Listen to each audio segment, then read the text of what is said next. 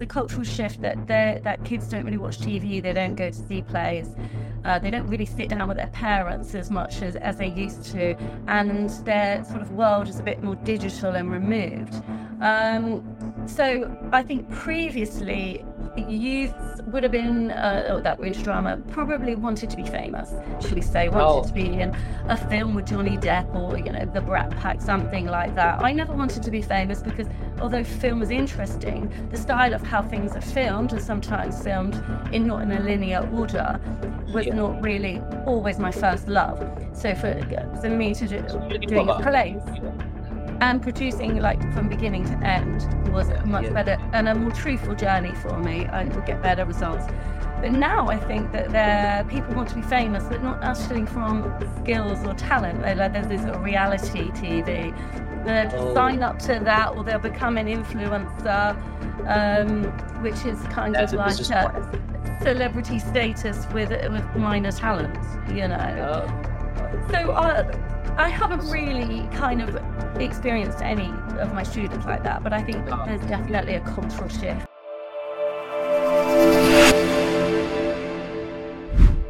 Hey everyone, I am Ajay Tambe. As you all know, I'm the host and producer of Create Your Studying podcast, and this is an interview with a very, very talented and hardworking artist, and she is part of our cast, the Knights of Avalon.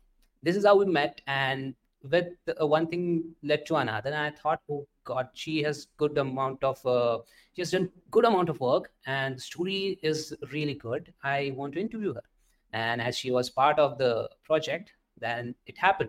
So first of all, let's introduce. Hello, Samantha. How are you? Good morning. Very well, thank you, AJ. Yeah. So what's going on there in UK at this moment for you? Well, you might not be able to see, but we're completely covered with Christmas decorations because school's finishing, and so tell me about it. Well, it's not very cold in the UK. It's not like Sweden or something where you probably guarantee some snow up north. It's normally quite grey and rainy. But we're just finishing school, and so everybody's sort of getting into the festive spirit. The Christmas movies are coming on. The shops are packed, so spending seems to be going very well in the UK. Let's hope that's good for the economy. But just a bit of prep. My kids are grown adults now, so we're actually taking a road trip to France, Belgium, and Germany to do the Christmas markets. So we're really excited for that. Yeah, so we're not going to be home this Christmas. So this France, Belgium, this kind of tour you do every year, or this is the first time you're doing? No, it's obviously for us, it's not very fast to drive into France. We've got to go through the tunnel, which is very exciting. But in 4 hours, we're on the other side comfortably having lunch, which is crazy. Wow. It's very easy to get to. Festive season for you. Yeah, and I think British markets are a bit tacky. The ones like Belgium is beautiful. So, and of course, pancakes, hot chocolate, and it's all very pretty. So we're excited. Awesome. I'm also excited, for the Christmas. I'm a big fan of feel-good movies, Christmas movies. Once the December starts, I just go on Netflix and put all the Christmas movies on my list. And Netflix also recommends me that, hey, this is movie this. And I just put on my list, and every day I watch 1 or 2 movies once I finish my work at the end of my dinner. So that's the thing for me. But this year I'm coming up with a big project. So I'm finding a little bit less time to watch movies and all. So before we talk about all your, 30 years of incredible career that you had, you did a lot of things. You are teaching at this moment. You are a coach for a lot of students. You're actress also. You're performing plays, theater, drama, movies, these voiceover projects, and you are spending time with your family. So before we jump on all of this, let's jump back to Samantha in school. The 6-year-old, the 8-year-old, the 11-year-old Samantha, and how was she? What was her school life? What was her schedule? What were her dreams? I went to a little town school, Plymouth, which is where the Pilgrim Fathers came from, that journeyed to the Americas. So there's a big sense of tradition and history there linked with Elizabethan life. So the town is on the sea. It's a big naval port where you used to build quite a lot of submarines and ships, etc. Always played big parts in the war, so there was quite a lot of military presence, etc., in all sides. The north of Plymouth, there is what we call the moors. It's very highland, heaths, Stone Age settlements, etc. So great for going on school trips. It's Yeah. also on the cusp of Cornwall. Cornwall is a peninsula that's got a lot of sea, and you're never more than 17 miles from the sea when you're in Cornwall. And there's a lot of folklore there. So lots of my childhood was play outdoors, and I have a big interest in folklore, which is why I was attracted to your project. And yeah, childhood was interesting. The school was obviously a nucleus of children's Yeah. lives. There were lots of activities going on there. It wasn't a particularly well-to-do town. Money was quite tight. But we had a minibus, so we would always get out. Unfortunately, I was always the one that threw up in the minibus. But what was I like as a Whoa, child? I can relate to that. Oh, I was the I can. awful one I at the can. back. But Oh shit. I think I'm like 6 years old. That's a hard one. I just remember I cut my fringe once, so I always had Oh. this fringe here, and I think I was Yeah, trying I out saw being a your head. headshot. I saw your headshot. It's, I guess, on Spotlight. One Oh of the yeah, headshot. that Is would that have what you're been talking obviously about? as an adult, but I cut mine as a child. So Oh, I yeah, had yeah, one of yeah. those really stubby ones. My mum had to like Okay. finish it off. That I Okay, remember okay. doing. I wasn't. My mum says that I never really had like the sort of big personality that I've got now. A bit socially awkward, and I can still be like that, really. Um, by the So time I was, you were saying like you were kind of introvert, shy, yeah, quiet, but yeah. you, what I get from you, you used to enjoy your school trips, I guess, school rides to the school, the journey that you just mentioned, you used to enjoy it. So how were you, like, were you studious in your classrooms, or were you I visuals? was How never were your, particularly right, shall we say. I had actually, I remember my maths teacher in Form 5, I think. So this is about 9 or 10, said to me, "You've got to think Mhm. about something else other than tap dancing," because when I was a child, I started dancing when I was 7. So I would just tap my way Wow, around the school. So, wow, but I wasn't interested in maths. Like, unless I knew how much I was going to get paid as an adult, I really just not interested at all. Um, so yes, I spent 10 years dancing, so classical, like ballet, 10 tap. years. So that was, and used to compete as well, go to different towns. The dance school, we used to compete to one another, and then like nationally. So that was That's, interesting. That was that's, all my hobby. I did that 3 times a week, and I wasn't allowed to take up synchronized swimming because we were too busy, which I wanted to wow. do. Um, but what was that like when I was about 11? By then, I think I'd sort of started to come out of my shell a lot. A lot of impersonations of characters and people on TV. There's a very Okay. famous comedian called Kenny Everett, totally un-PC, very sort of cheeky and rude, and I used to always try and impersonate him. Come down with lots of clothes and bits and things on, and give the family a bit of entertainment. Yeah, So yeah. by then, I think I'd sort of started to come out of myself a little bit. That's where you figure out, okay, I'm going to do this. But like starting at 8, 10 years in dancing, you also loved enjoying the comedy a lot. And at the same time, that's where you started thinking about, hey, this is the one thing that I can do, and I can take this seriously. That was the thing that I guess you came up with at the end of the summing up the whole thing. So, what happened after that? Like, I mean, like, you became an actress, which is performing theater more of on classical plays and all. But what happened with dance? Like, 10 years, going out to competitions, doing all those things, and like, what was the switch to acting and not dance? That's a really good question. So classes got a bit more difficult. I basically reached the top of the examination sort of gradings. So I was now Mhm. at the teacher level, which I never continued to finish the teaching level. Um, Okay. yeah, lessons got a bit more difficult. I needed to start to work as well, trying to find the adult classes, and also Oh, yeah. affordability because I had to pay for them myself. Mm-hmm. Um, Yeah. by the time I was 16, I was at college, and I had to choose some qualifications to do post school because we didn't have to stay at school at 16 then, like we do now. Yeah. So I chose English and drama. I did actually have one more, but can't remember what it was. But in my English class, I had the most amazing professor. A Midsummer Night's Dream was on our curriculum, and then Mhm. Pal. That was my love of drama. Yeah. So as a kid, I wanted to be in like the black and white films, like with the tap dancing, where you Yeah. look up underneath the glass and you've got the tap dancers Yeah. above, and You still got it. You still got it. You still got it. I've still got it. I'm a bit heftier now on my feet, but I still Yeah. surprise some people. Bring the Yeah. tap Yeah. shoes out. Yeah. But yeah, the Midsummer Night's Dream just sort of transformed my. It was literally like the book. I mean, I love pop-up books. Like the book just went pow, and that is where my love of, well, I already had a love of literature, but Oh. I guess wanting to sort of be involved in that magic upon the stage, really. That caught your eye, magic on the stage that you saw. I guess this only comes from watching plays and imagining, and maybe those actors that you saw were very influential. That's what led you to, hey, this is something I want to do. I guess that was the magical plays that you saw, and that led your more attention towards drama theater.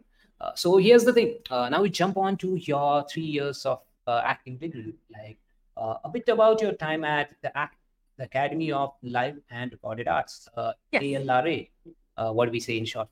ALRA, and how it shaped your foundation in acting. I mean, like, were you completely amateur and entered 3 years done, completely changed the whole point of view on acting, theater, drama? How was that transition?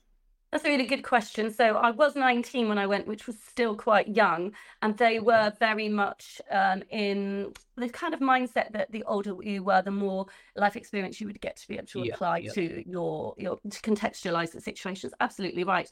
And we did notice the difference between 18 and 19-year-olds. The school actually left the system like 2 years ago, which is a real shame. It's always sad to see these amazing places close down. So I've written a few things down here. So basically the course I was on was a 3-year actors course, but we also were one of the only schools that you got trained in the live, because it was called Academy of Live and Recorded Arts. So we actually got to work on film, TV. We also did radio work, which I absolutely love. Wow. That's why you signed up, I guess. That's why you signed up. Yeah, I love the spoken word and the style of acting that you have to sort of put on for, it's not naturalistic really. And also we had to take a course in literature. So we were reading a lot of plays and sort of contextualizing genres, and that helped put some context into the plays that you're doing, because you're 19 and you're playing something that's got quite a bit of depth, etc. So I still bring some of those elements into my teaching now. I do quite a lot of green screen. I do radio plays with people, etc., with kids, just the fundamental stuff. But I think the one thing that really stuck with me was sort of the fact that the school really wanted you to go back to basics. So learn the fundamentals. So when I start to teach children now, I really start to work on fundamental skills within the theatre, the parameters of the stagecraft, etc.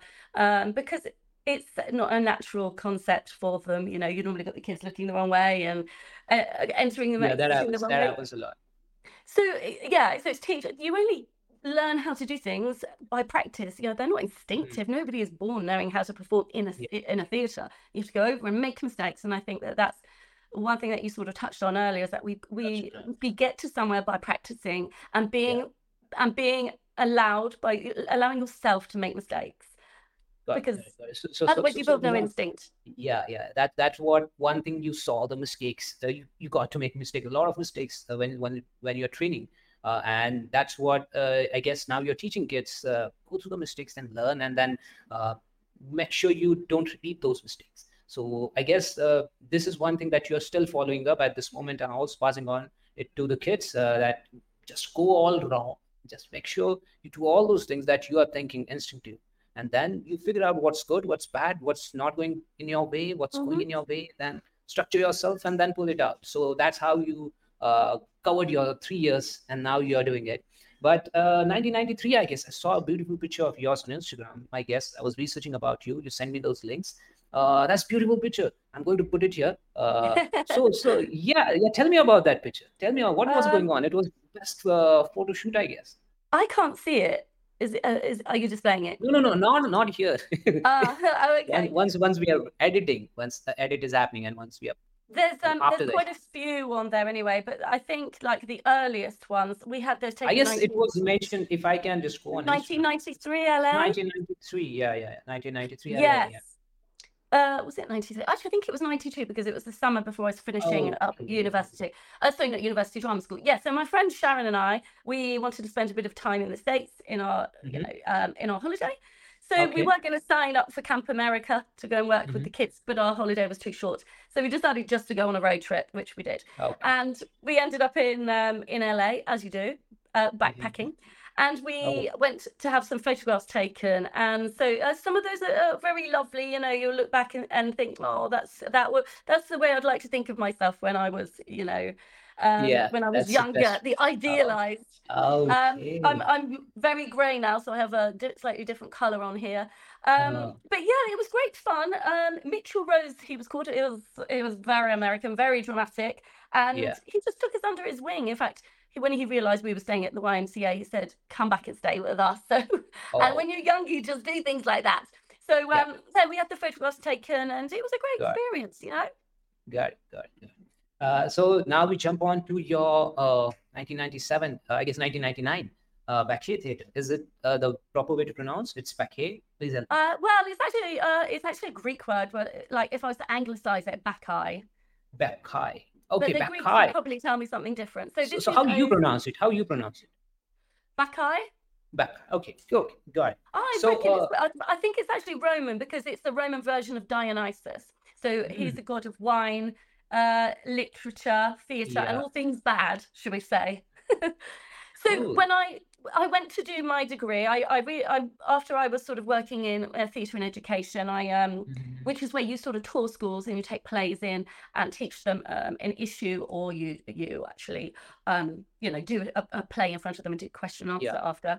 I was also doing other parts of theatre in London, and I realised that I really needed more contextualisation about the text, and I was kind of hungry for validating me playing those Shakespeare roles when I had no idea what they were, what I was saying.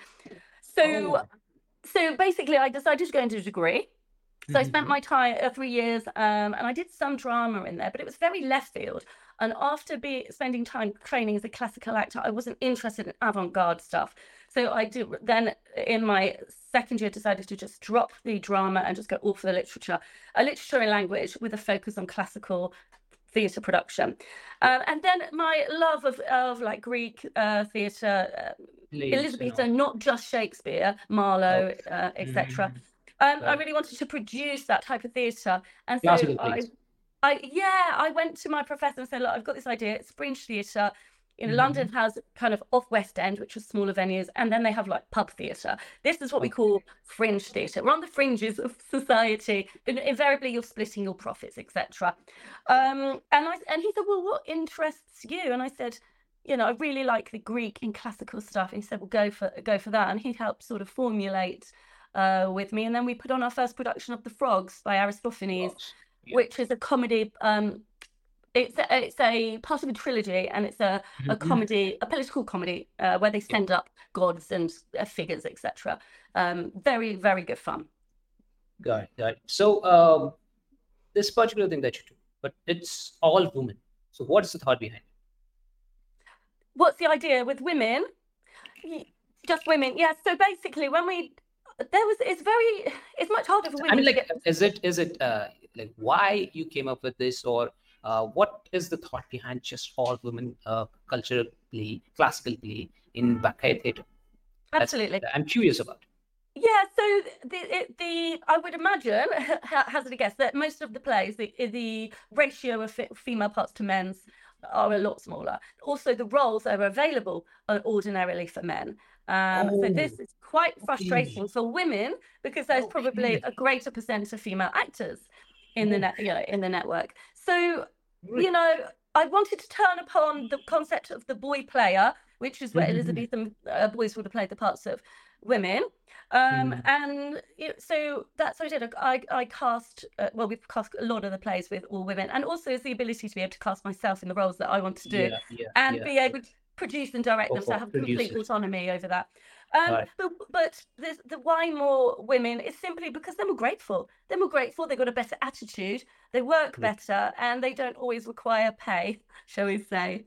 Okay, yeah, I get it. The one thing I agreed, I came up with, this must be like male characters are a lot of theirs in the play and female are one or two. So there's not a proper satisfaction to a female artist to perform at a range in any play. It may be one or two getting the chance, but not all of them. That's where you came up with this theater, where every female character gets proper range to perform and proper range to execute and play and grow in becoming a better artist. So yeah, Mhm. this is what I was looking to know. I had no idea that this is unique. This is unique, and great Yeah, job I doing would that. love to play Hamlet, something like that. That would Wow. be a really great. But at the time, we were producing Taming of the Shrew. That was Mm-hmm. a all female cast, and Okay. young women as well, probably all under 30. So we would play not just the men but the old men as well. Very sort of stylized, stereotypical sort of representations. After all, Taming of the Shrew is a comedy, but it's very ironic because the end of the play is where Petruchio conquers Kate, the shrew, or does he? Does she conquer him? And it's a bit ironic that you've got a woman playing the part of Petruchio. So ultimately, it isn't a man that tames a woman; it's the woman that tames the man. This is great, when you come up with switching that part, just breaking those odds and just having a bit of creativity. Hey, what would happen if I did this? That Yeah, creates and that opens a lot of doors for you. at the same time as this, our little play was playing in South London.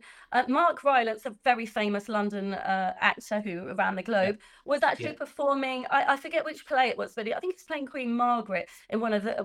But I can't be sure. Anyway, the Evening Standard newspaper saw our listing because we used to have to list it in the newspaper, Okay. and they came down to interview us. So I've actually got a piece of a newspaper clipping with all of the cast, and this must have been 97, 98, and a Nice. comparison with Mark Rylance in the Globe. And it was very endearing for them to interview this and do a sort of comparison, the boy Yeah. player and the girl Yeah. player. Yeah. Wow. 97, 98, and now 2023. How is the graph of evolution of Backrate theater from Yeah. 97 to 23? What are the things that in short, can you tell us about how Yeah, you evolved constraints. over the years? Yeah, constraints on my time are a little bit more difficult because Mm-hmm. then I was sort of turning out maybe 2 plays a year, which doesn't sound like much, but Sure. it does take quite a bit of, Yeah. balancing out life, should we say. Yeah. Yeah. Yeah. And now we've had the blessing, even though the COVID experience was somewhat Yeah. horrendous, there are Two aspects and a of half it that years. came out that were positive. So being able to work on Zoom. So we Mm. play read a lot through the different lockdowns, which was great because Okay. then we had done most of our rehearsals online. And I Wow. live 40 miles from London, so I didn't have to have that commute, blah, blah, blah. We just got together a couple of days and bashed the plays out. So that's one positive thing. However, Yeah. I feel that it's more difficult to enroll people now without any pay, without any sponsorship. Mm. Rights are about £70 per play, Yeah. per performance, and you need a good bit of money behind you Yeah. before. And You need obviously you need sponsors. exactly, even though I'm an actor and I love to produce and direct, I don't want to have to Yeah. Yeah. Yeah. pocket everything to ultimately split it because at the end of the day, I'm still a performer. So there's Yeah. constraints that way. Things have evolved. I think there's less sort of option for fringe now. I do try to Mhm. get involved in a bit more touring theatre. So where we are, we're on the cusp of like 3 different counties. So that's so regions. So it's quite fun when I've toured to take the plays into different regions. And we have gone. I had a little minibus, a little red camper van called Priscilla, and we did Canterbury Tales made modern, and we were Yeah. all hippies, and we all jumped out of the camper van. So this was our stage, and Yeah. we performed this at village pubs. So really like the traditional player that would come in a Yeah. cart, pop the cart Experimenting a lot of open. things. Yeah. Yeah, and we did this at sort of agricultural centres where there Mm. were educational agricultural centres, Yeah. and so I've been trying to tap into different places to perform. Really, Nice. What led you to establish Daisy Chain Drama, I guess, yes. and provide after-school drama clubs? Uh-huh. How did it evolve over 4 years? Just put a thought on that, like Daisy Chain Drama. Yeah, so for me, I felt I had something to offer, and I know that theatre schools really only started in the UK, and I don't mean Mhm. dance schools, probably the mid-90s, Stagecoach being the most famous one.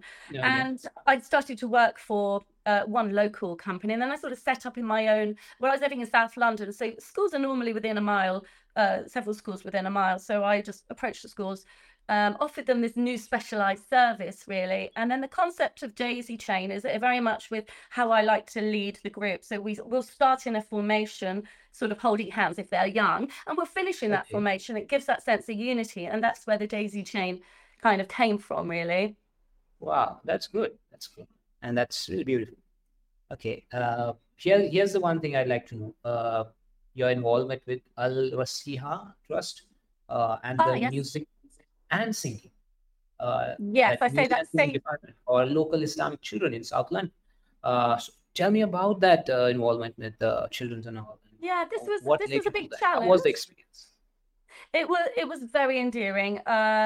Basically, it's a British school, so but it's very predominantly it's in Tooting, very predominantly Muslim, and I'm not really sure what kind of branch, but let's say a very high. The children all have to wear their headdressing, etc. Okay.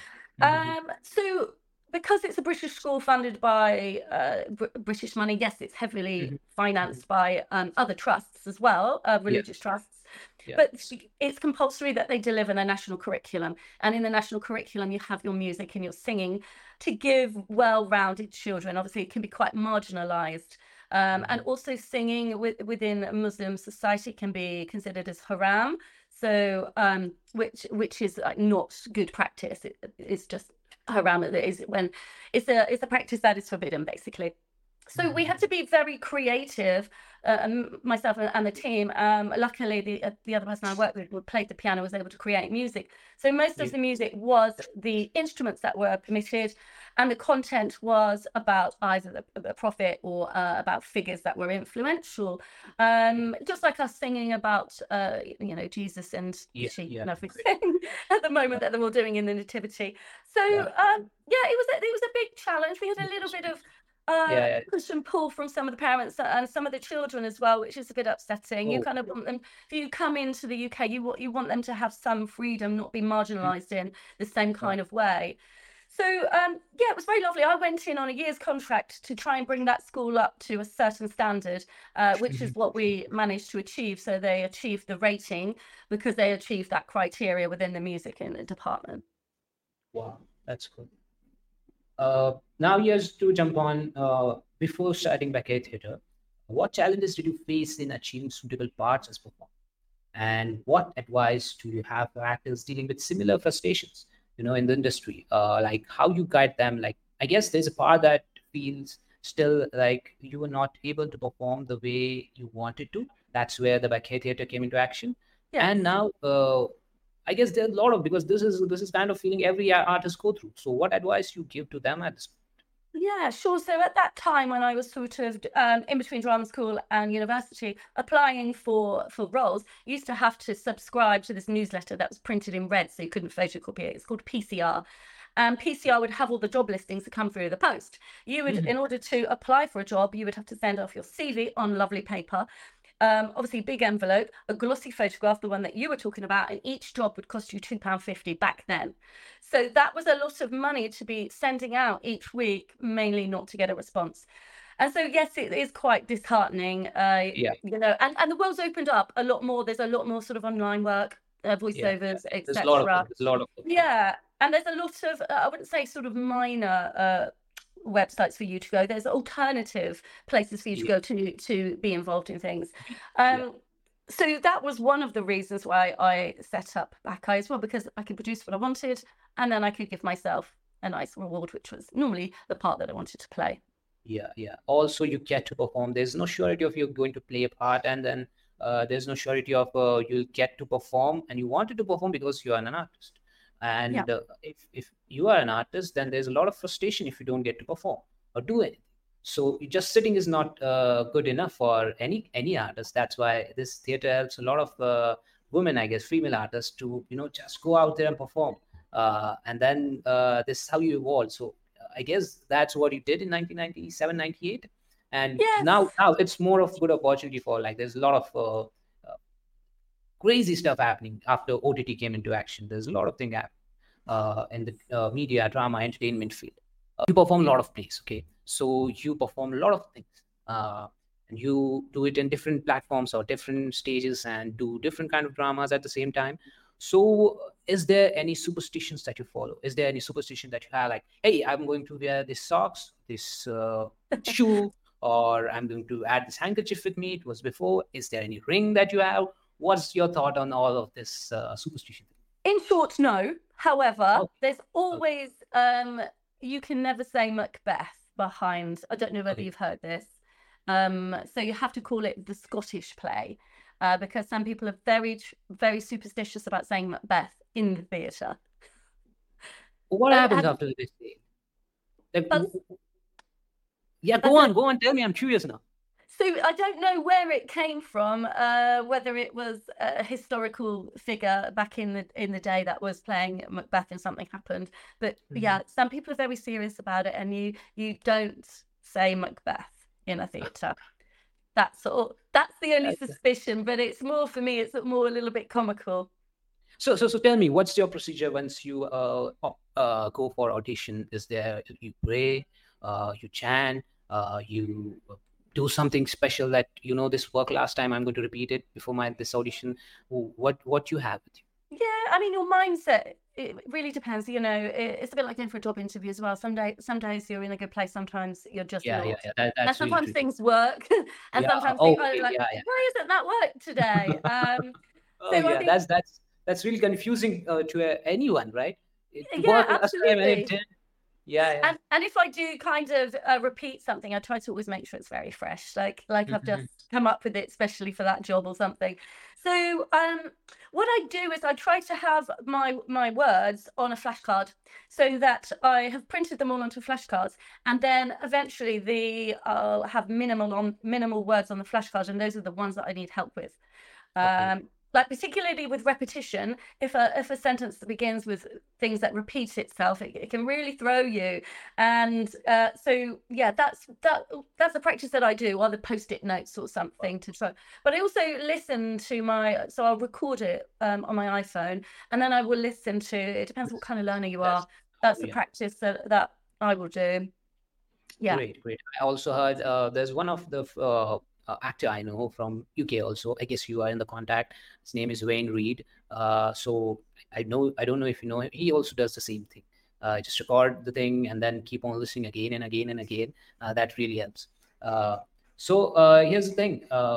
Teaching drama versus practicing drama, how you find balance, because you teach and this is a good amount of time involvement Yes. thing for you. A lot of hours are spent in teaching kids because they are Mhm. small kids and this needs proper time, and you teach basics in this field, Yes. something that will shape the career of any artist in their childhood, in Yes. growing a field. That's the thing, that's where you need to spend a lot of time. And now this is your teaching.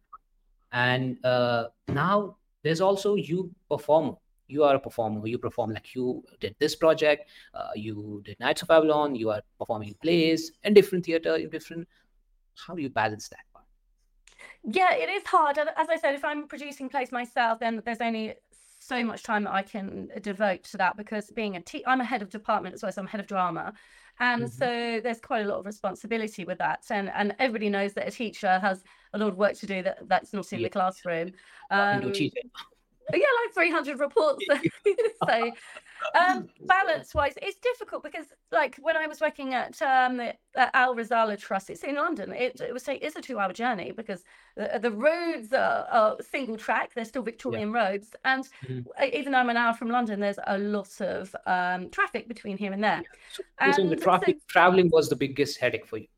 it is a big, like now currently my school Still, is still 7 miles it is. away, and so it's like 15 minutes. That's a real Mhm. blessing, because it's such a waste of your time.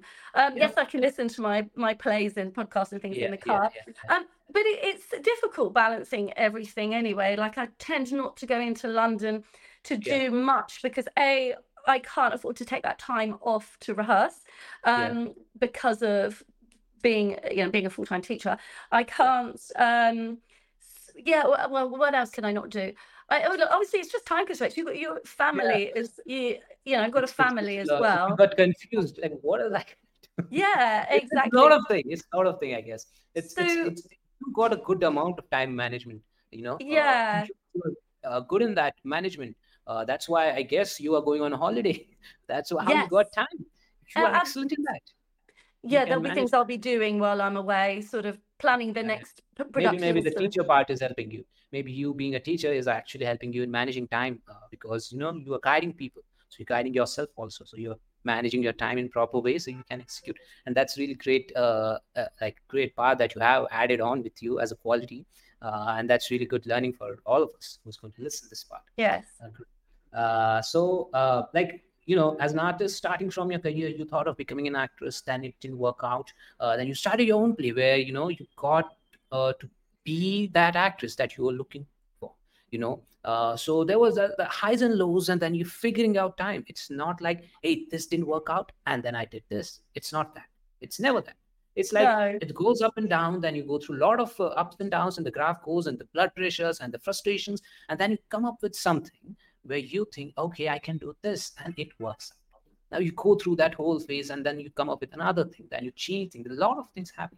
So the graph of an artist and your career within 30 years is ups and downs, settling, happiness, going down again, the frustration, everything. So in this highs and lows, what is the philosophy that you have with you that gave you back theater? Is there any mantra, any philosophy, any kind of preachings that you, because it happened at yes, a really young age. It's not like you started 2023. It started no. at 99, 97. So what is the philosophy, or what is the preaching, or what is the mantra that you have that made this happen? So what I say to my kids is keep doing what you love, keep doing what you enjoy, because by then you're being truthful to yourself. And by just starting out and doing things that are small scale, and my son's finding this now with his career, is that it leads to bigger and better things. And it makes Yeah, you a happier person as well. Like being an artist, not always the best paid, or even being a teacher, the best paid sort of jobs in the world, but fulfillment. And I guess I've been teaching for a very long time. There's always new yeah, things I want to try. So yeah, just keep focusing on that next thing and keep being true to yourself. great. Uh, this was great hearing from you. And now here's the thing: what qualities do you believe are essential for success in both the educational and the theatrical aspects of your career as an artist? So, if any artist, if any newbie, if your student is listening to this, can you just guide him?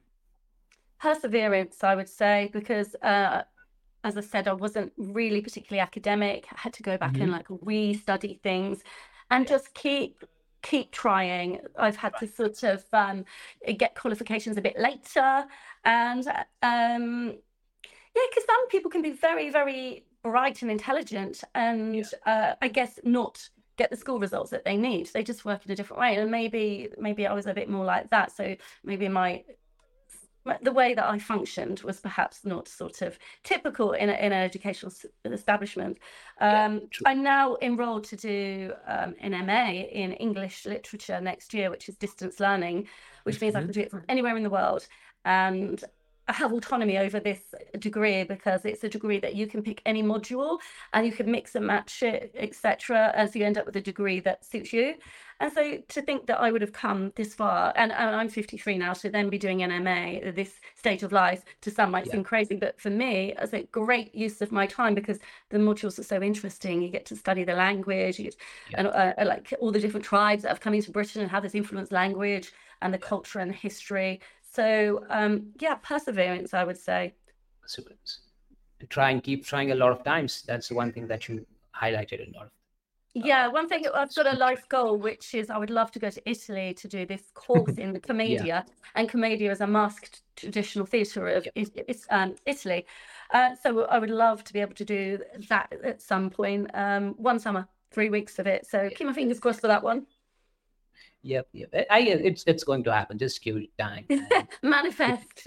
yeah. It's going to happen. So here's the thing. There's one unrealistic expectation aspiring actors. Most of the aspiring actors have some X kind of XYZ things are going to happen. That's why they enter the field, and then they come up to, then they see the field, and then their heads are blowing out. What the hell is happening?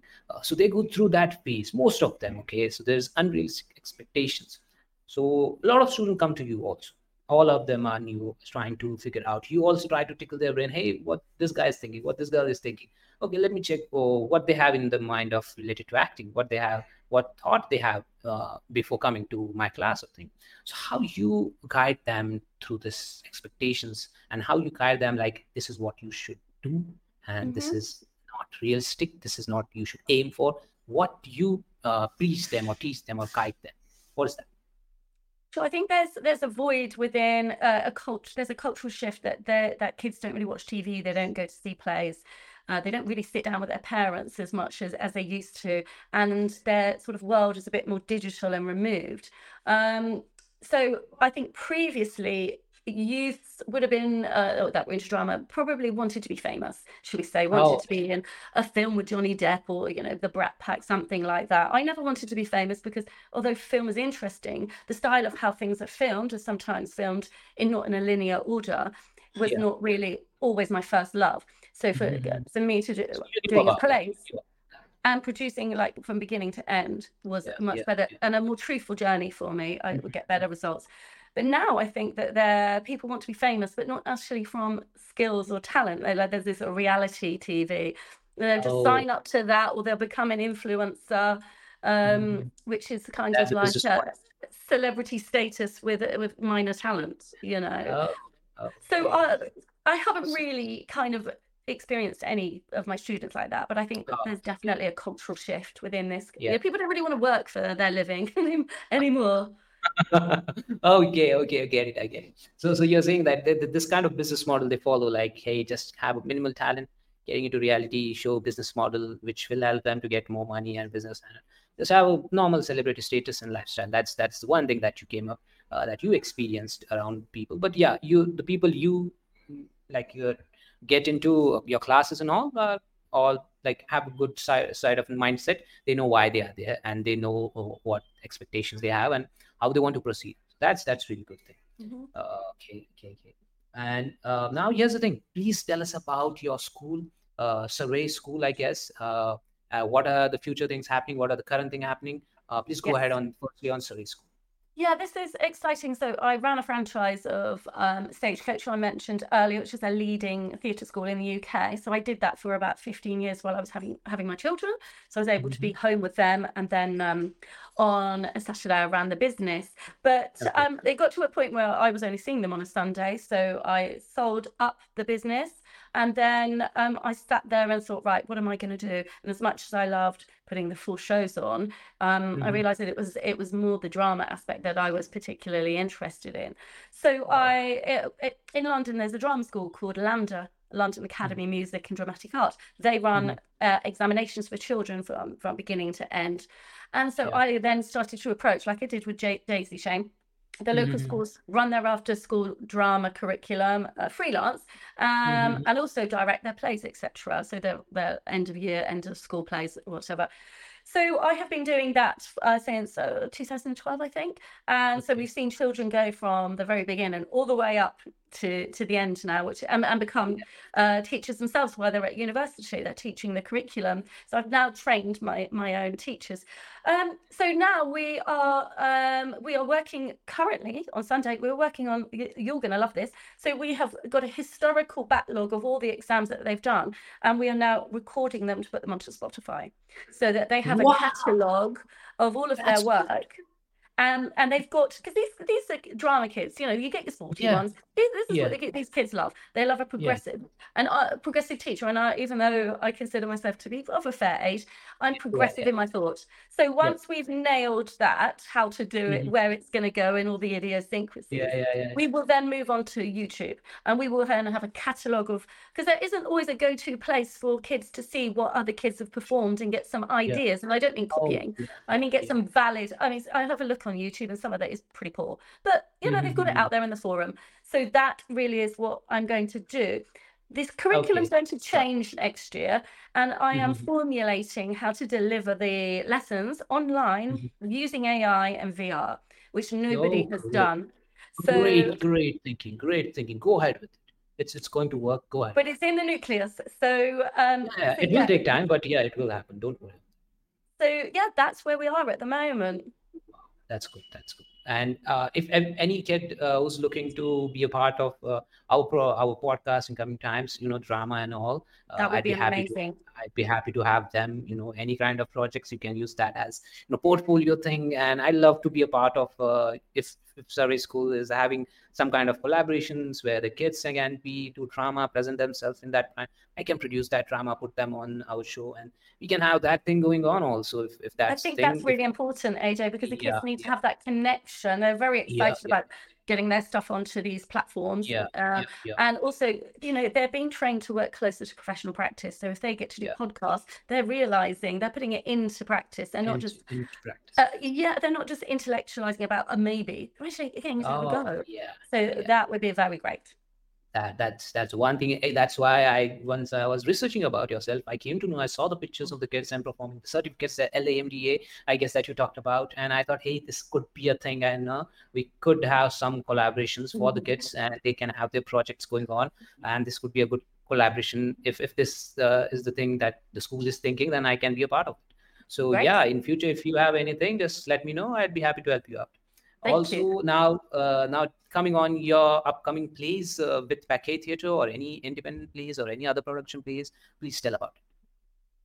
Yes, so we were working on a play called Five Lesbians Eating a Quiche. Oh yeah, I saw that poster. Which is a real pastiche. It's kind of like Stepford Wives meet like the LGBTQ society. And so it's very, very funny feminist play. So 5 women set in the 1950s are at the village hall, and they're presenting their quiches to be presented and in this competition. The quiche is a euphemism for a certain thing. And we were putting this on London, Surrey, which is where I am, and Brighton for the Brighton Fringe Festival. And of course, the British Rail decide they're going to do a strike, so we can't run trains. So within a week and a half, we had to pull the production. We were ready to go, which is so frustrating. So we're just waiting for the next festival coming up, and we're seeing if we've been given permission to shortlisted to go into that, and then we can run the other plays in different places in that run. You want to have a bit of a run at it, so that's where we are at the moment. Got it. Great. Now here's the thing, if you could convey one piece of advice for aspiring actors entering in the industry, any actor or actress, a female 20-year-old, 2019, she wants to be an actress, she wants to be in theater, drama, films, television, she's looking to do it. You have 30 years of experience, you have your ups and downs, your setbacks, you going through those setbacks, coming after it. Now that kid or that girl or that boy is looking to enter in this industry, what advice you'd like to pass? What advice would you give? Yeah, within British society, in villages and towns, you have something called amateur dramatics. So you have a committee that puts on productions. I would say there's lots culturally within the UK. I would say get involved in your amateur dramatics, because normally it's the young people, the sort of early 20s, that they get the roles. And so I would say do as much of that as you can, because it's free training. Absolutely free training. Train. Spend your money. Don't think that you can just wing it. I see on lots of forums, do I have to go to drama school? Well, would you have to go to university to be a doctor? Yes, you do. You can't just always learn on the job. We're not all that lucky. So I would say spend your money wisely, get some tuition, maybe do the LAMDA exams as well. And don't go to drama school until you feel that you're going to get full value out of it, because it's expensive, and you need to be totally focused and committed on that. So it is expensive, once you get into academy, that the courses are really expensive, and for less amount of time, 4 months, 5 months, maximum 6 months, 1 year is too high to. So if any newbie, less amount of financial background, with a lower financial background, can join amateur theater groups and plays and whatever you guys have, and actually train themselves, actually make themselves a better artist. Great to hear. I'm hearing this for first time. It's good to hear about people. There's thought of having a separate groups for amateurs also. That's awesome. Yes. Now here's the one thing. This is the last thing I forgot to ask was your first setback. What was your first setback, and how you overcame that whole period? Any idea, anything that you remember? Can you share with Yes. us? I would say once I was auditioning for drama school, I probably wanted to go to one of the most famous ones. And it was sort of being too impatient to get the right training and get up to audition scratch, really. So I think that was, and that's some of the advice that I've said, prepare yourself, take your time, and I've actually forgotten the other one. But yeah, Okay. prepare, Okay. take the time, spend the money on it as well. Pay somebody who's professional to help you out. But Yeah. then in between that, it's a bit like paying for piano lessons and not practicing in between. You have to practice. So yes, you're paying for your tuition, but you've got to practice in between as well. So that would be something I'd really That that that's yeah, where. yeah. Okay, okay. Thank you so much, Samantha. Thank you for being on the show. Thank you for being part of the Knights of Babylon. And now it's not done at this moment, but I hope you do it at the end of the day and send me the file. But thank you so much for, at that moment you messaged me, hey, I want to be. I messaged you, hey, are you available for a call? And you just said it, and we had a good video chat, and that's how this thing happened. I came to know about you via your website, your work, and you're doing really great job. I'm inspired by you. The way that the 30 years and how you started it and how you took an initiative just for female artists, and they should have something. I'm going to have it, but there should be something for these actresses too. They should evolve it, and that thought is really inspiring. That's the breaking the thing, that's something that you also think about others at the same time, not being so selfish. It's like having a selfless thought and selfless initiatives to starting a Becky theater, something like that. And this is really good and inspiring for me also. I came to know a lot about you from your websites and all. I'm going to mention all of this below, also your social media handles, so people can go check out and follow you. Also from people of your community can just join your classes, take coachings.